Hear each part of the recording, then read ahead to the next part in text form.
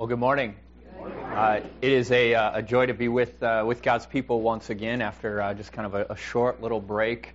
Last weekend, I was thankful that my family and I were able to just kind of sneak away for a short weekend as Pastor Brad's father-in-law was filling in and preaching for us. So I was grateful for that. But I think even more grateful to be back with our family of faith here at Lamb of God this morning. And very grateful to be continuing on in our series for Advent, which we've titled Hymns of Hope. And what we're doing in this series is we are taking a look at these sort of songs that arise in the first two chapters of Luke's gospel account as he retells for us the whole narrative of both the promise and fulfillment of the birth of Christ. And one thing that I've noticed as I've been just kind of taking a look at the first two chapters of Luke's gospel account is that I think that Luke's gospel is the one that perhaps fits best with the season of Advent. If you take a look at the other gospels, you'll notice that the way that they begin is they're all slightly different. Matthew begins with this genealogy as he is trying to demonstrate for us the identity of Jesus as both the offspring of Abraham and also this perfect Davidic king that would sit on the throne of his father David and reign over Israel. And then after that, he jumps immediately in and just sort of wraps up the Annunciation to Mary and the Nativity all into just a few short verses. If you look at Mark's gospel, Mark doesn't have any sort of nativity or annunciation or anything from the early life, from the birth of Jesus. It just begins with a grown John the Baptist who is in the wilderness preaching and preparing the way for the Lord. And immediately following the ministry of John, here comes Jesus, baptized and then going out to begin his ministry. And then maybe the beginning of the gospel that you're most familiar with might be the Gospel of John, as John begins with this sort of poetic rendering, talking about the Word of God that was there from the foundation of the world. This eternal Word that was with God, but then mysteriously also is God. And then this Word takes on flesh and comes and dwells among us. But as we begin the church year with this season of Advent, we begin with this season of longing, the season of expectation, the season of waiting. And I think that Luke's gospel expresses that feeling the most. Because that's what Luke's gospel begins with. It begins with this sort of experience of waiting, where first we're introduced to this character, Zechariah. And Zechariah experiences this promise from the angel that comes to him, telling him, you are going to have a son, and not only are you going to have a son in your old age, but this son is going to be this Elijah figure that has been promised. He's going to be the one who will come and prepare the way for the Lord's Messiah, the one who's going to come and rescue and redeem Israel. And to only sort of build this anticipation, to build this waiting, we find out that Zechariah is rendered mute for the entire gestation of his son. And then after we hear this promise to Zechariah, we also then turn and we hear the same kind of parallel promise made to Mary. As Mary is promised that she, though a virgin, is with child from the Holy Spirit. And this child will be the one. He will be the Christ, the Messiah who has been promised, the one who will rescue and redeem Israel from their sin. And after this, Mary, she sings a song, this Magnificat that we reflected on last week, praising God for remembering the humble and the lowly. And Mary's response is this beautiful demonstration of faith that is then expressed in obedience, as she is this willing servant of the Lord, willing to carry the Messiah. And then we come to this song from Zechariah today. And in this song, you can sort of just experience, you can feel this anticipation that is growing. In fact, that's one of the things that I love about what Zechariah's words here. It is in these words, the reader is sort of invited into this experience of Israel's longing and waiting and expectation. You get a window into what they've been looking forward to for all of these years. All right, listen again to Zechariah's words. He says, beginning in verse 68, "Blessed be the Lord God of Israel, for he has visited and redeemed his people, and has raised up a horn of salvation for us in the house of his servant David, as he spoke by the mouth of his holy prophets from of old, that we should be saved from our enemies and from the hand of all who hate us, to show the mercy promised to our fathers, and to remember his holy covenant, the oath that he swore to our father Abraham, to grant us that we, being delivered from the hand of our enemies, might serve him without fear in holiness and righteousness before him all of our days."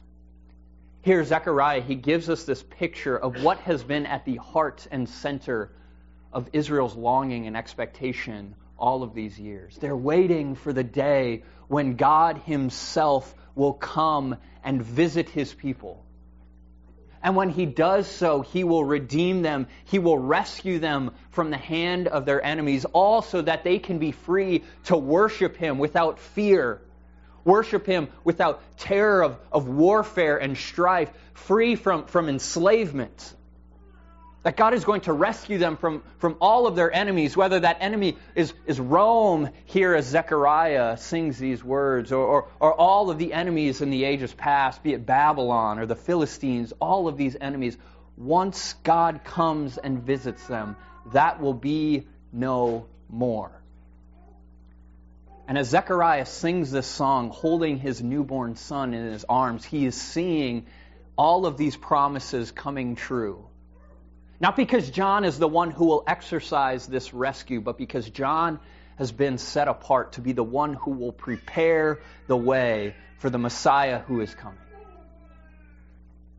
But what I find so interesting is as Zechariah sings these words of rescue from Israel's enemies, you'll notice that when he turns in verse 76 and begins talking about the ministry of John, he talks about rescue from something else. Verse 76, "And you, child, will be called the prophet of the Most High. For you will go before the Lord to prepare his way, to give knowledge of salvation to his people in the forgiveness of their sins, because of the tender mercy of our God, where the sunrise shall visit us from on high, to give light to those who sit in darkness and in the shadow of death, to guide our feet into the way of peace." You notice that Zechariah doesn't talk about John preparing the way for a warlord or a general or a king. He doesn't talk about John preparing the way for the one who will lead the army that's going to rescue God's people. No, he's going to prepare the way for the Lord, who is going to bring salvation. And the way he's going to bring salvation is by pointing people to where forgiveness of sins can be found. And the language here, although it's maybe not entirely direct, it is sort of evident here, because those who sit in darkness and in the shadow of death, you'll notice in Isaiah, that's referring to the region of Galilee. And Galilee actually was a region that was settled primarily not by Jewish people, but by Gentiles. By those who perhaps would have been considered Israel's enemies. And so as you look at this song that Zechariah sings, you get this sense that there is this relationship between Israel's enemies out there, the evil that is beyond Israel, that is outside, the evil from without, and then that sin and that evil and that wickedness inside Israel. Somehow these two are inextricably linked. In other words, the enemy out there, those who would do us harm are really not all that different than the wickedness and the evil that is right in here. That just as we need salvation from enemies, those who would hurt us, just as we need salvation from those who hate us, we also need salvation from our own sin, our own wickedness. The enemy out there isn't all that different from the enemy that's in here. And the way that God desires to deal with both of those things is through His mercy. It is through the ministry of the gospel, which is all centered in the forgiveness of our sins. That is the primary way that God wants to deal not just with our sin, but also with our enemies. And I don't know about you, but when I think of this truth, I'll think about how it applies to me in the forgiveness of my sins, and I like it a lot. It sounds really good. But when I am also forced to recognize that it is also true for my enemies, those who would wish me harm, it sounds a bit more scandalous, doesn't it? We maybe don't like that quite as much. But what we discover here in these words, once again, is that the enemy out there is not all that different than the enemy in here. And the way that God desires to deal with both of those things is through His mercy. May 2nd, 2011. Does anyone know what happened that day? I didn't either. I had to look it up. That is the day that Osama bin Laden was shot and killed. And weirdly, while I didn't remember the date specifically, I remember that event incredibly well.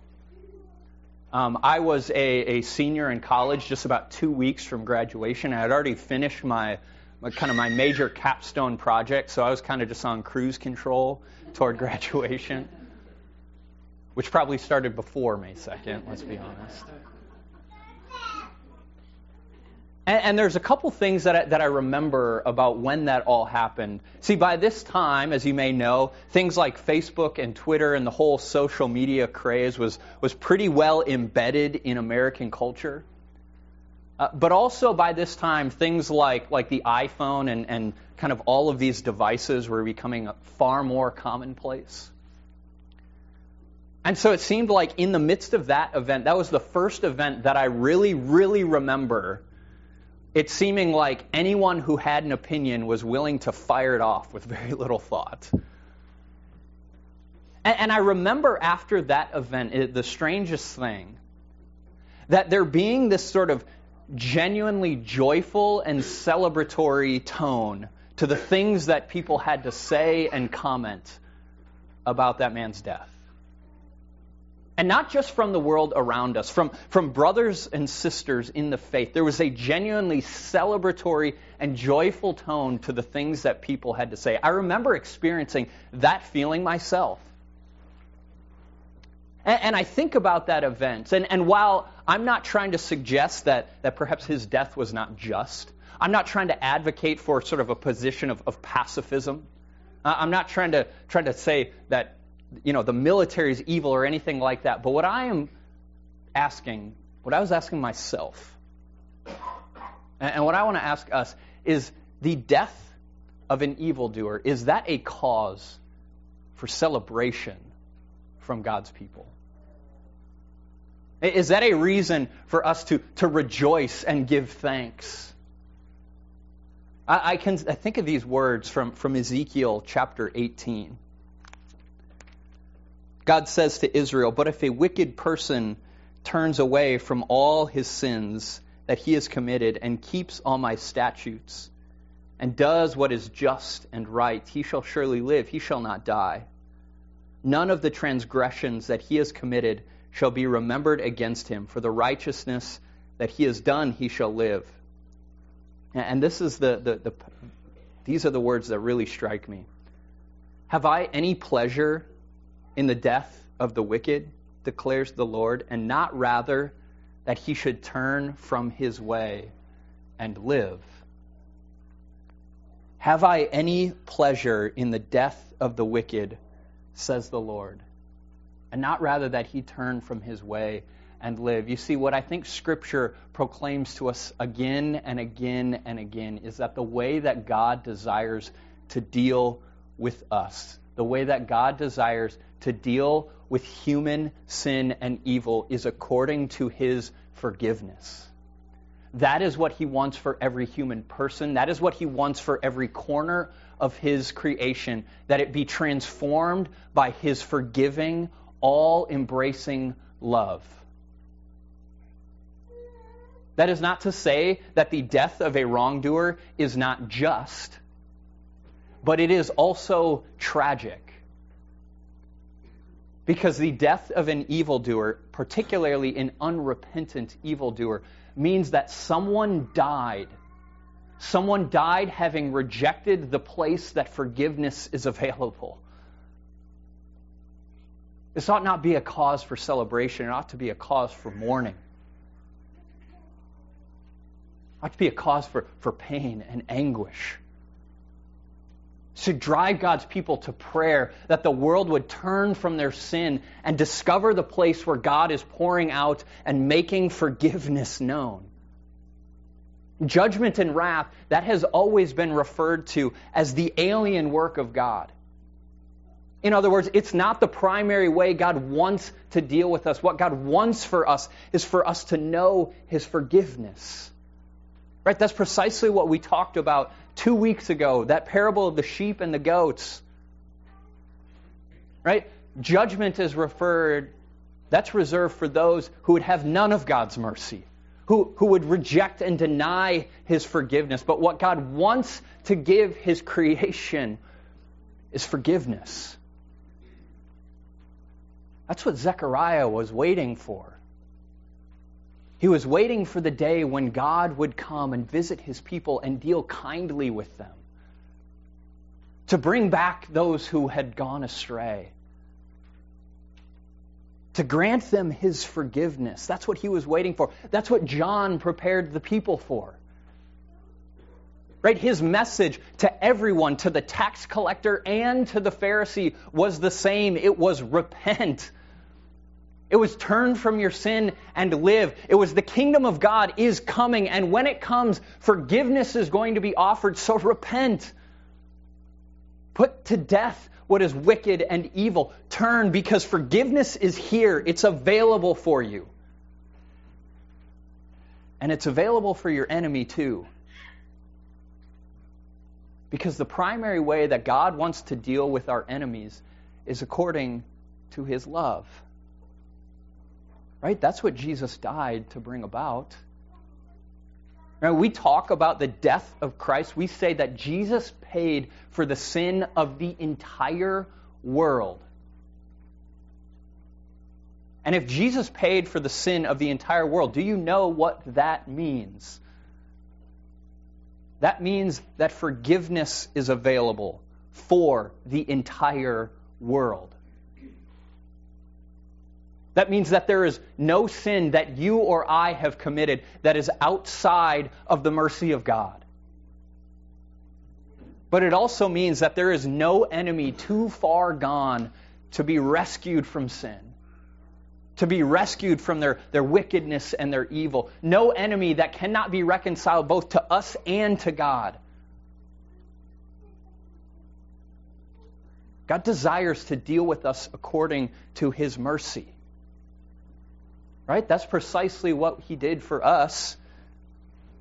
What does Paul write in Romans chapter 5? While we were enemies, we were reconciled to God through the death of his Son. Paul says very plainly, we were once God's enemies. Apart from the cross, that is who we were. Reconciliation of enemies is at the very heart of the gospel. When we were God's enemies, God sent forth his Son, and he transformed enemies not just into allies, he transformed enemies into his own children.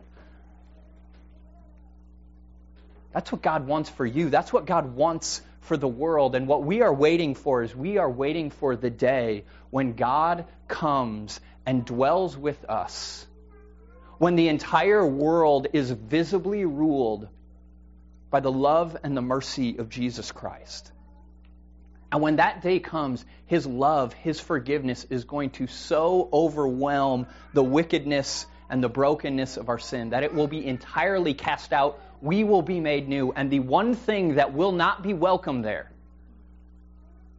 it is the great enemy of our God and those who would have none of that forgiveness. But as we wait for that day, as we long for that day, as we expect the coming of that day, we don't just sit idly by, right? We don't just sit around waiting for the day when God will come and exercise judgment upon our enemies. No. We as the church, we are called to that same ministry that John the Baptist was called to. We are set apart for the same purpose that he was. We are called to go before the Lord, to prepare His way by preaching the forgiveness of sins, by making that mercy of Jesus known. Right? We're called to go and to live by those words of Jesus from the Sermon on the Mount.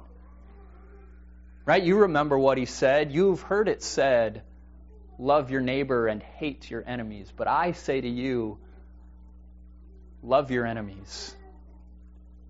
Pray for those who persecute you. We're called to go. To love our enemies because we know that the enemy out there, their sin, their wickedness, it's not all that different than the sin and the wickedness that's in here. We're called to go and love and pray for our enemies. Pray that the Spirit would work in them, that they would be reconciled to God in the same way that we have, through the cross of our Savior Jesus. And that by being reconciled to God, we would also be reconciled to one another. That's what we want, not only for God's people, but what we want for the whole world. We go, we love, we pray. We even willingly lay down our lives for our enemies, because we know that our God wants to deal with them the same way He deals with us, according to His love, according to His mercy. He wants the whole world to know the path of salvation through the forgiveness of our sins. Amen?